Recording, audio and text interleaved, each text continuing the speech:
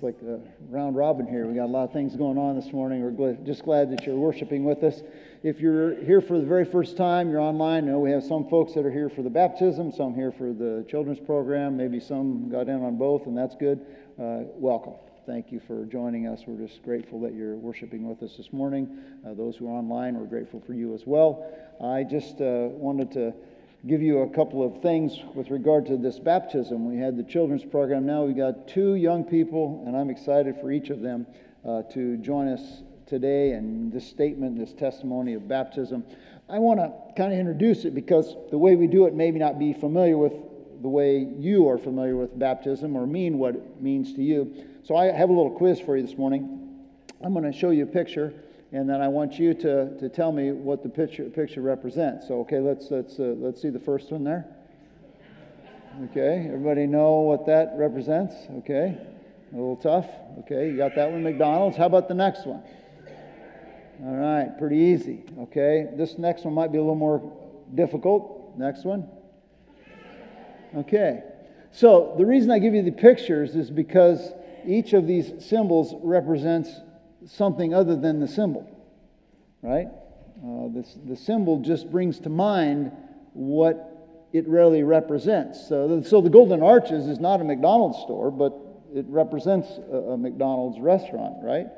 We have 2 young people that are going to be baptized, and their baptism is in the same way or similarly a symbol, okay? It's a symbol that is representing a reality. It's not the reality, but it represents the reality. When the Philippian jailer and his family were baptized in Acts chapter 16, it was after having believed in God with his whole household, the text says. So we believe at Creekside Church that baptism is a testimony that is made by those who are already children of God, that they've believed, having believed in the name of the Lord Jesus, that they're baptized. Baptism is commanded in the Scriptures, a step of obedience as we're making disciples, as someone who becomes a Christian. And so the symbol announces that the person is a believer, but it does not accomplish their salvation. Okay, so it's a declaration that they're a child of God. I was visiting with a neighbor the other day, and he actually was talking to me about his baptism. He says, I was baptized when I was about 10 or 12 years old, and I showed up for the baptism, and I walked up on the stage, and then all of a sudden the stage opened up, and there was this tank there, and I got baptized. And I said, you didn't know you were going to go into a tank to be baptized? He goes, no, I didn't know. And I'm like, well, that's kind of a shock. So I don't want any of you to be shocked. Rose and Cade will be baptized in a tank, okay? They're going to get all wet. And the reason they get all wet is because we believe that the symbol should represent the reality.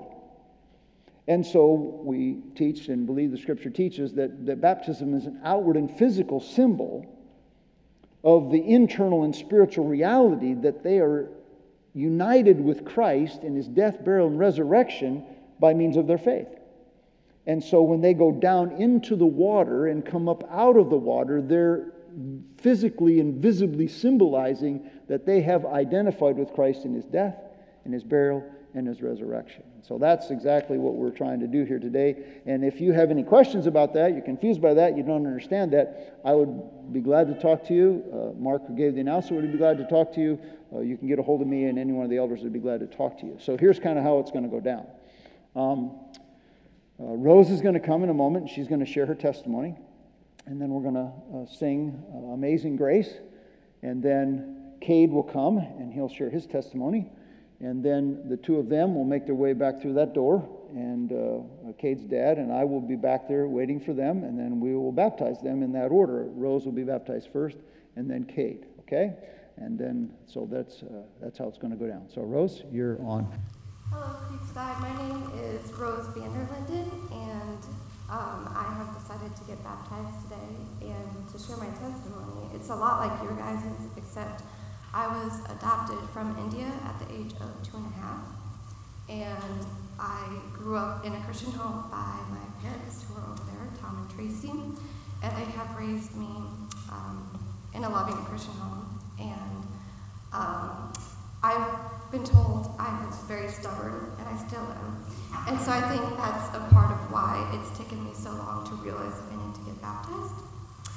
And I want to thank my whole family for coming and watching me get baptized.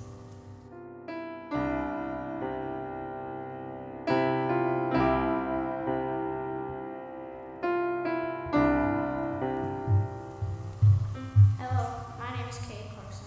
The reason I wanted to be baptized was to show a commitment to Christ publicly. I've been wanting to get baptized for about a year now, but with COVID, I wasn't able to. When I was younger in Sunday school, I realized Jesus was the only way to get to heaven.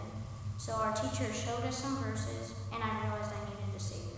Jesus gave me a gift of eternal life by dying on the cross, and I accepted. My favorite verse is Matthew 7:8. For everyone who asks receives, those who seek find, and those that knock, the door shall be opened.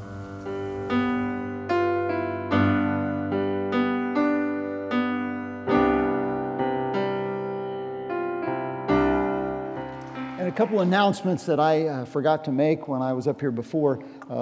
Shens, which is the group of our 65 and olders, you're having a party this next Saturday, so there's a sign-up sheet out on the Welcome Center, so you can sign up and get ready for that. Also, just want to remind you of something that, well, actually announce that the elders have signed off and want to promote, at least acknowledge that there's a group around the country called Inspire, and they've gone around to public schools, and they're praying for the schools and the teachers and for the stuff that happens as students. And so tonight at 7 p.m. at the Clive Learning Academy, which is on 73rd Street, there's a gathering of people who, if you're interested, to join us there together to pray for the school, for the teachers, for the students, and just to pray for them and for God's blessing on them as well. So I just wanted to call your attention to that. A lot of other announcements. You can read them in the bulletin, and we sure appreciate that.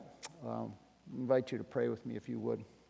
Father in heaven, I thank you to see these young people up here singing praise to God. And my prayer, Lord, is that the things that they're singing would become truthful realities in their hearts. That they would not just be words on their lips, but that the fruit of their lips would give praise to you from their hearts. I ask that you would continue to work in their lives, to draw them to yourself, and that each one of them would grow up to know you, to fear you, to honor you, and to serve you with all of who they are. I thank you for Rose and Cade, and I thank you for their testimony, their boldness to say to the world, I'm a follower of Jesus, and to do so in a public way. I pray that you'd use that act to solidify in their own hearts their commitment to Christ. And I pray now as we study your word that you would open our eyes, that we might behold wonderful truths from your law, wonderful truths that are not just informing us, but transforming us into the image of Christ, in whose name we pray. Amen. Over the years, I had the privilege of leading some short-term mission trips to other countries, and one of the things we did when we were there is we held what's called an evangelistic English language camp, which we used the Bible to teach non-native English speakers how to speak English. That was one of the tools we used. And we had one of our guys who was from the church who went, and his little motto for his class was no mercy. He wanted to instill in his students the fear of God, that somehow he was not going to cut them any slack, that they needed to buck up and they needed to be really drilled down on what they were doing. He wanted to intimidate them. And it was all really in good fun, but he was somewhat serious, but he wasn't totally serious. He didn't just hold them to that absolutely, but he really wanted them to buckle down and grasp what he taught. Well, this morning, as we look into the Scriptures, we're going to be looking at not a non-certified English teacher. We're going to look at the master teacher, our Lord Jesus. And what the master teacher, the Lord Jesus, had to say to his disciples as he set his face towards Jerusalem. As he set his face in the last few days of his life to walk to Jerusalem, he wanted his disciples to buckle down.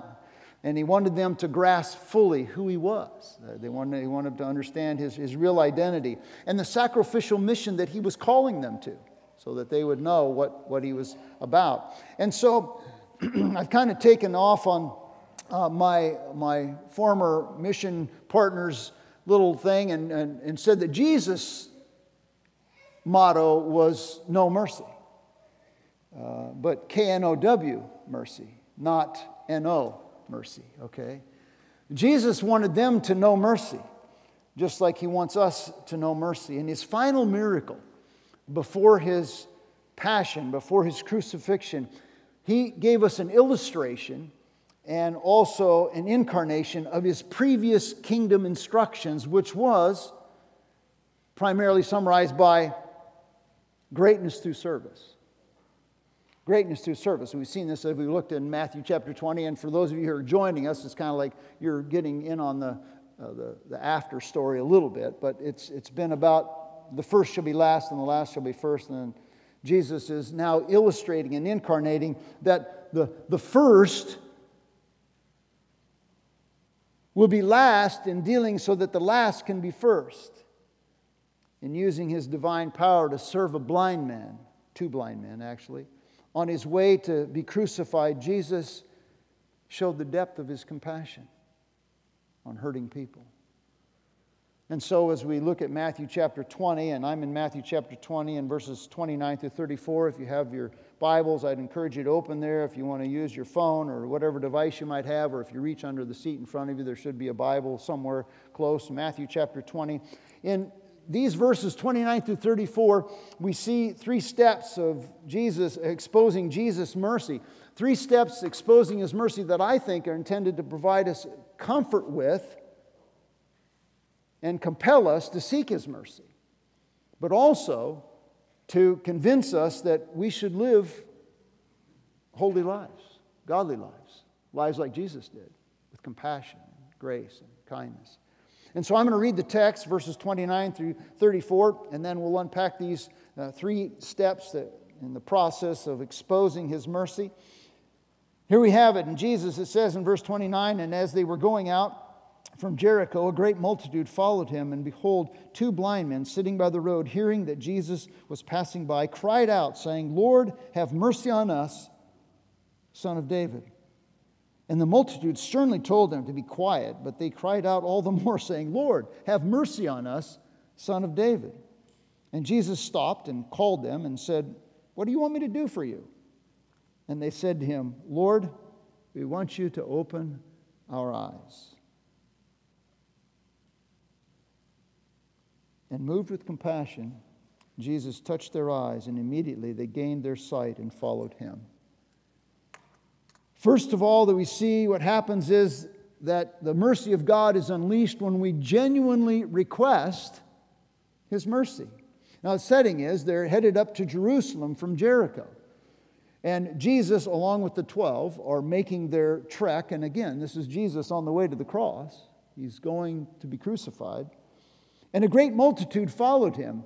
A great multitude of people consisting of some of his followers, but also just regular folks who didn't really know about Jesus or care about Jesus, but they're on their way to the Passover. They're going to celebrate the Passover in Jerusalem. It's kind of like, going to the state fair. There's mobs of people just walking along, and you get lost in the crowd. And so we have these two guys who were on the outskirts of the crowd along the roadside as beggars, and the crowd is cutting them off, so to speak. And they're beggars, and Mark tells us in Mark 10:46 the identity of one of them is blind Bartimaeus. Okay, so we know one of the guys, and probably he was the most vocal. That's maybe why he was mentioned. We don't know for sure, but he was one of them that was mentioned. And though they were blind, and you've heard this before, right?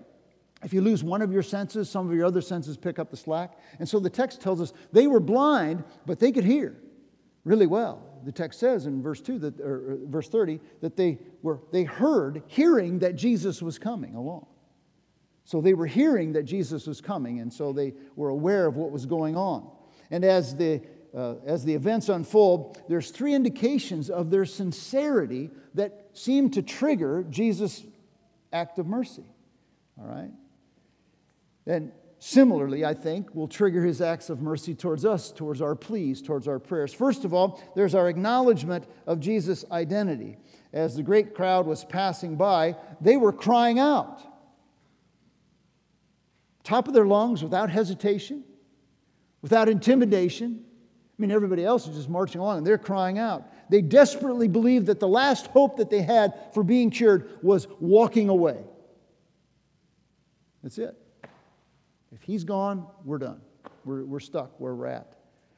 Physically, as MacArthur puts it aptly, physically they could see nothing, but spiritually they saw a great deal. What they said reveals what they believed about the person and the work of Jesus. Notice in verse 30, it says, they cried out, "Lord, have mercy on us, Son of David." Verse 31, same phrase. "Lord, have mercy on us, Son of David." Verse 33, "Lord." They understood who Jesus was. To say Lord coupled with Son of David means that they understood that Jesus was the promised Son of David who would sit on the throne of David, promise given in 2 Samuel chapter 7, Isaiah chapter 9, verse 6 and verse 7, Matthew chapter 1, verse 1, that he was the one who was coming to sit on the throne of David, who would rule his kingdom. And that not only was he one from a human standpoint who would sit on the throne, but as Lord, he was the sovereign Lord. He was both human and divine. "Lord, have mercy on us, Son of David." They understood who he was. And they understood that as the Son of God, he was able. And I wonder, as you listen, as you sit here, do you understand who Jesus is? That he is both Son of God in the flesh and Son of God, Savior of the world. That he is the King. And see, it's our understanding of Jesus' identity that really informs our prayers. It informed their prayers.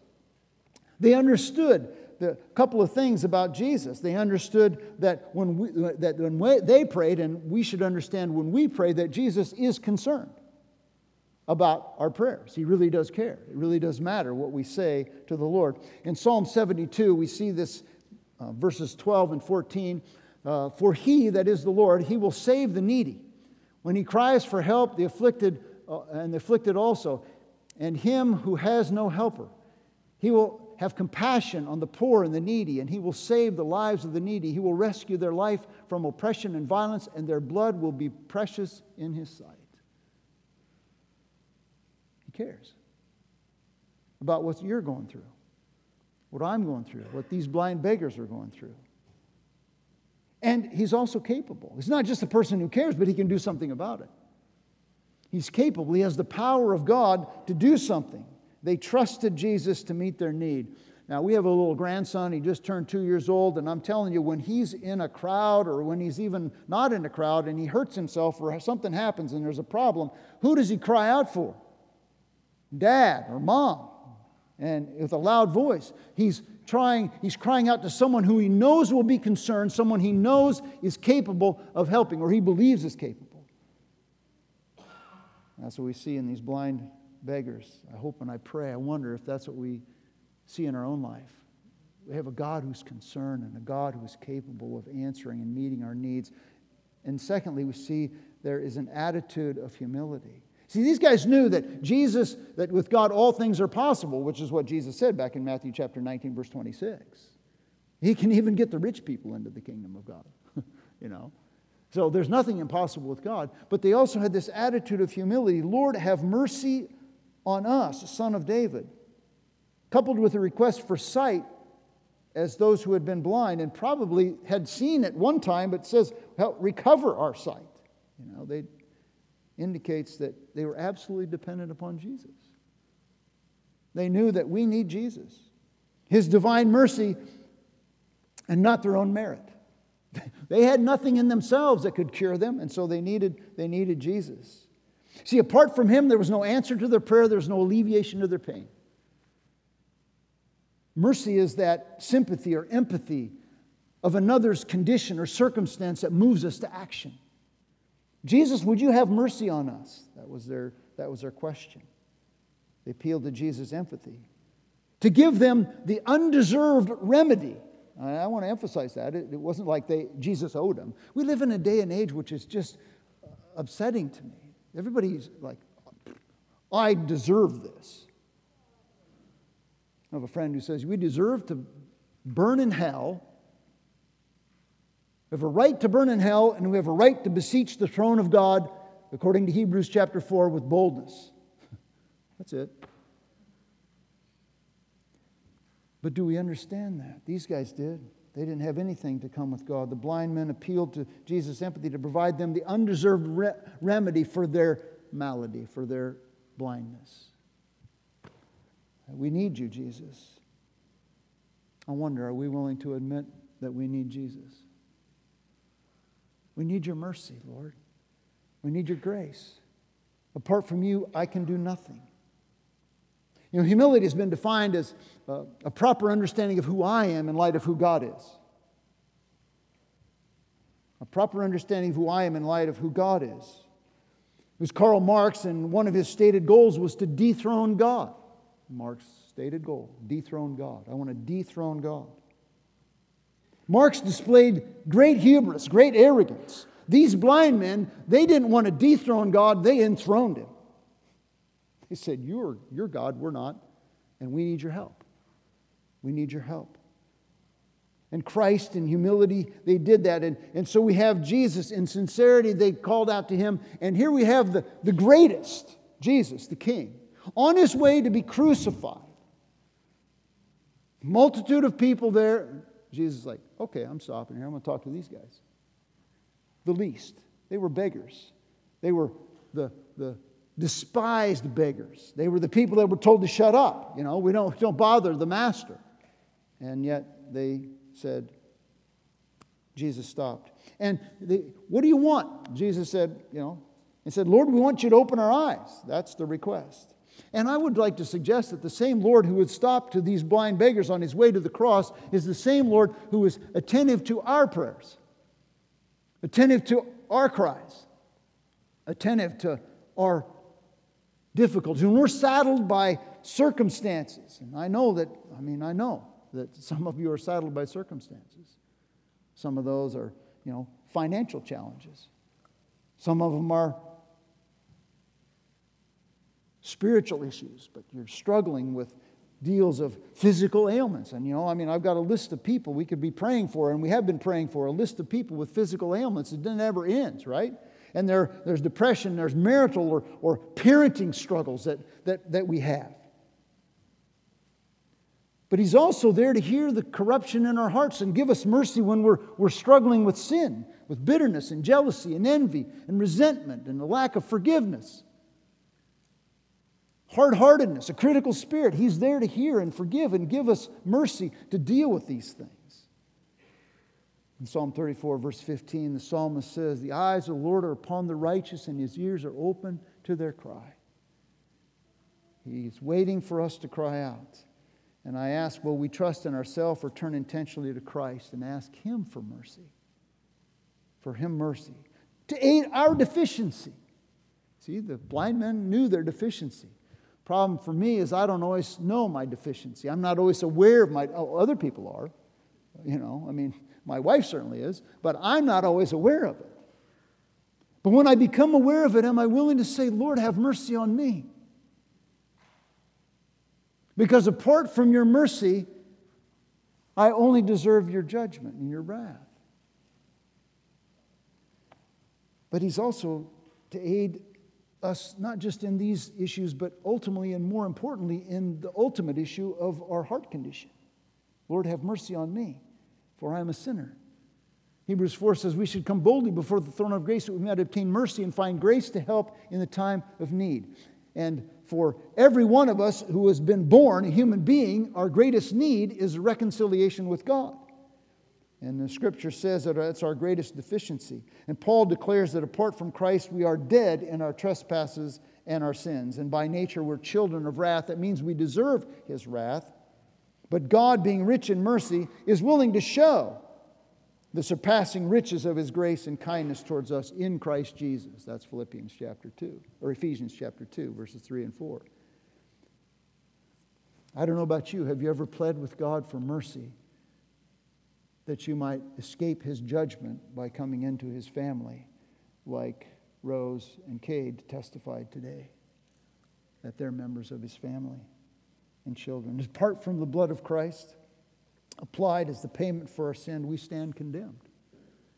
In Him, Paul says, we have redemption through His blood, even the forgiveness of our sins. Christ died for sins once for all, the just for the unjust, that He might bring us to God, having been put to death in the flesh, but made alive in the Spirit. 1 Peter chapter 3, verse 18. He Himself bore our sins in His own body on the cross, that we might die to sin and live to righteousness. By His wounds, by His death, we are healed if we believe. 1 Peter 2:24.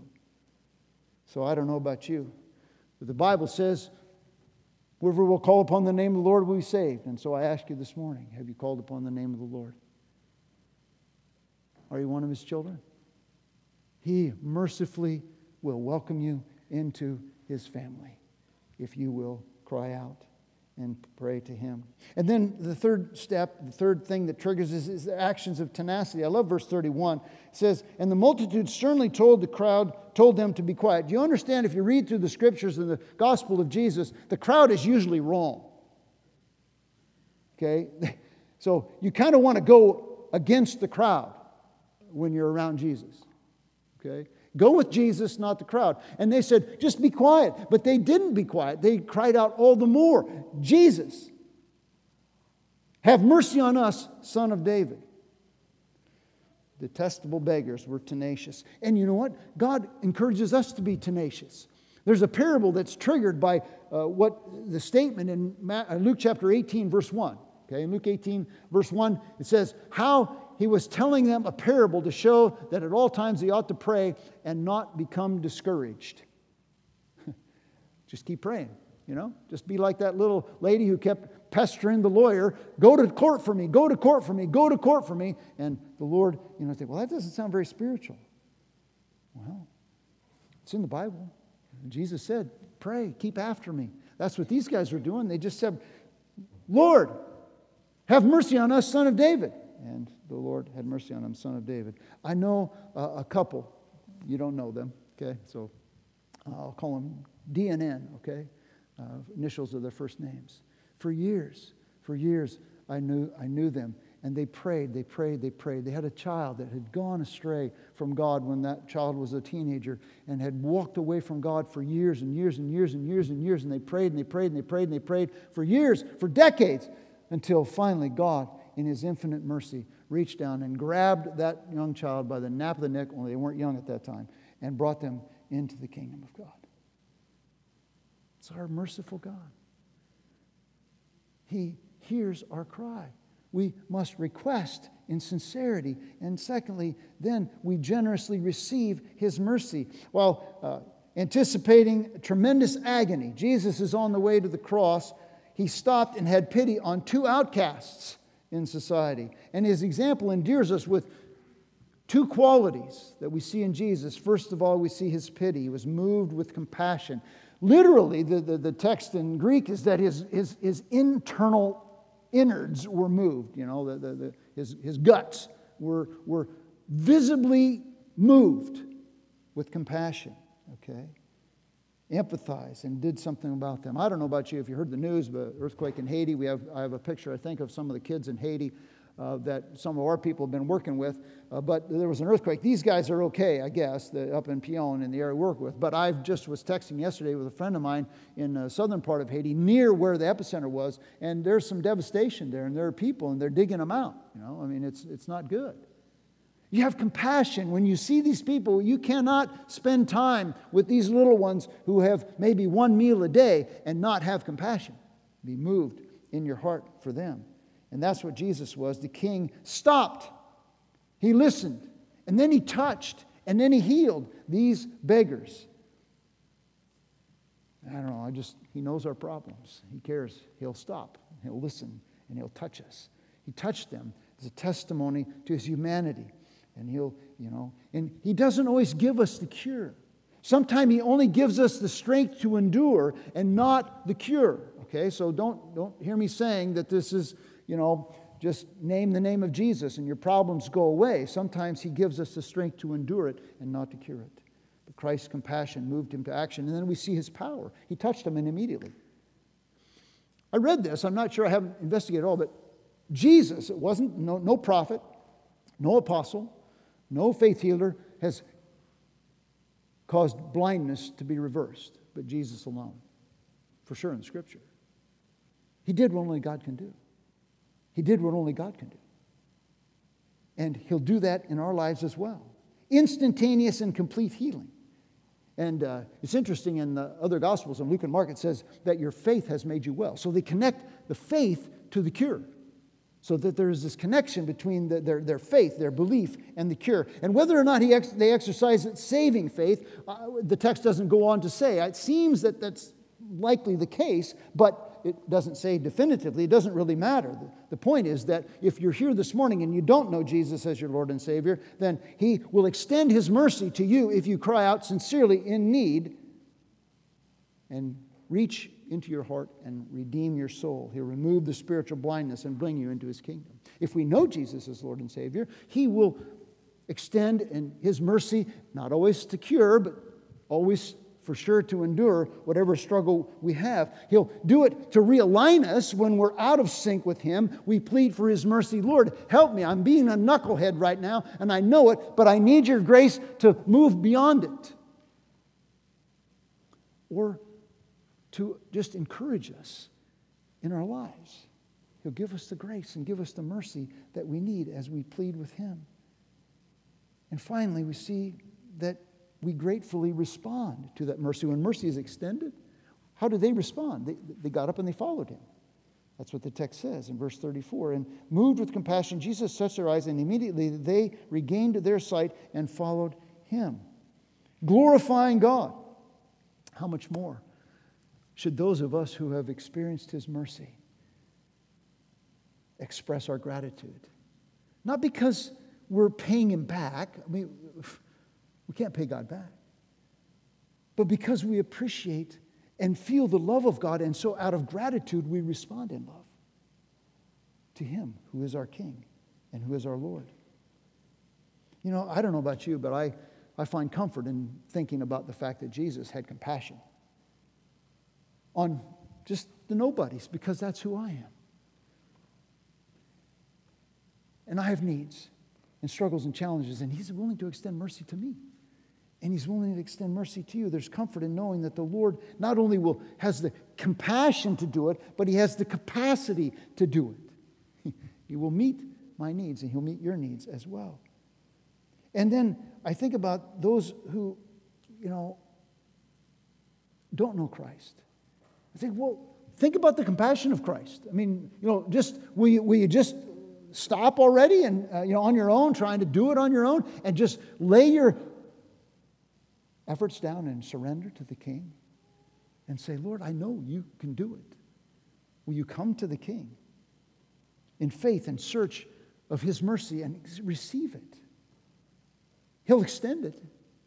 He'll give you the mercy to bring you into the kingdom of God if you will give up on your rebellion, and you'll eliminate your resistance and allow Him to soften your hard heart. I just can encourage you to do that. And if you know Christ as your Lord and Savior, whatever adverse situation you're going through, I don't know what it is, but the Lord is compassionate.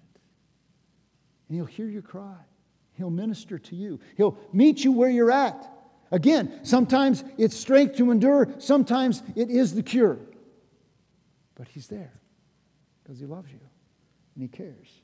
Come to Jesus for mercy, to trust Him fully, and then follow Him in obedience, just like Rose and Kate did, right? Not an easy thing to get up here in front of a group of people and share your testimony and go in there and get all wet and kind of a humiliating experience. And yet they did it because they love Jesus and because they're willing to do it. To speak boldly for Jesus and to live for His glory. That's what God calls us to do. And then to follow His example. How can I not, as a child of God, as a follower of God, how can I not extend compassion to the least of these when my Master has done that for me and as an example for others? And what the greatest, the crowning manifestation of his mercy is the cross of Christ, where the sinless Son of God died in our place and paid the debt that we owe so that all who believe could receive eternal life. I just think about that. You know, he's on his way to the cross. He knows what's waiting for him. Oh, hey, by the way, would you heal my blindness? Sure. I'll do that. And you know what? I think he was giving the disciples like a jab in the ribs, you know, because they had just been like, oh, who's going to be sitting on the throne, Jesus? You know, is it John and Peter, James and John? You know, what about Peter? What about me?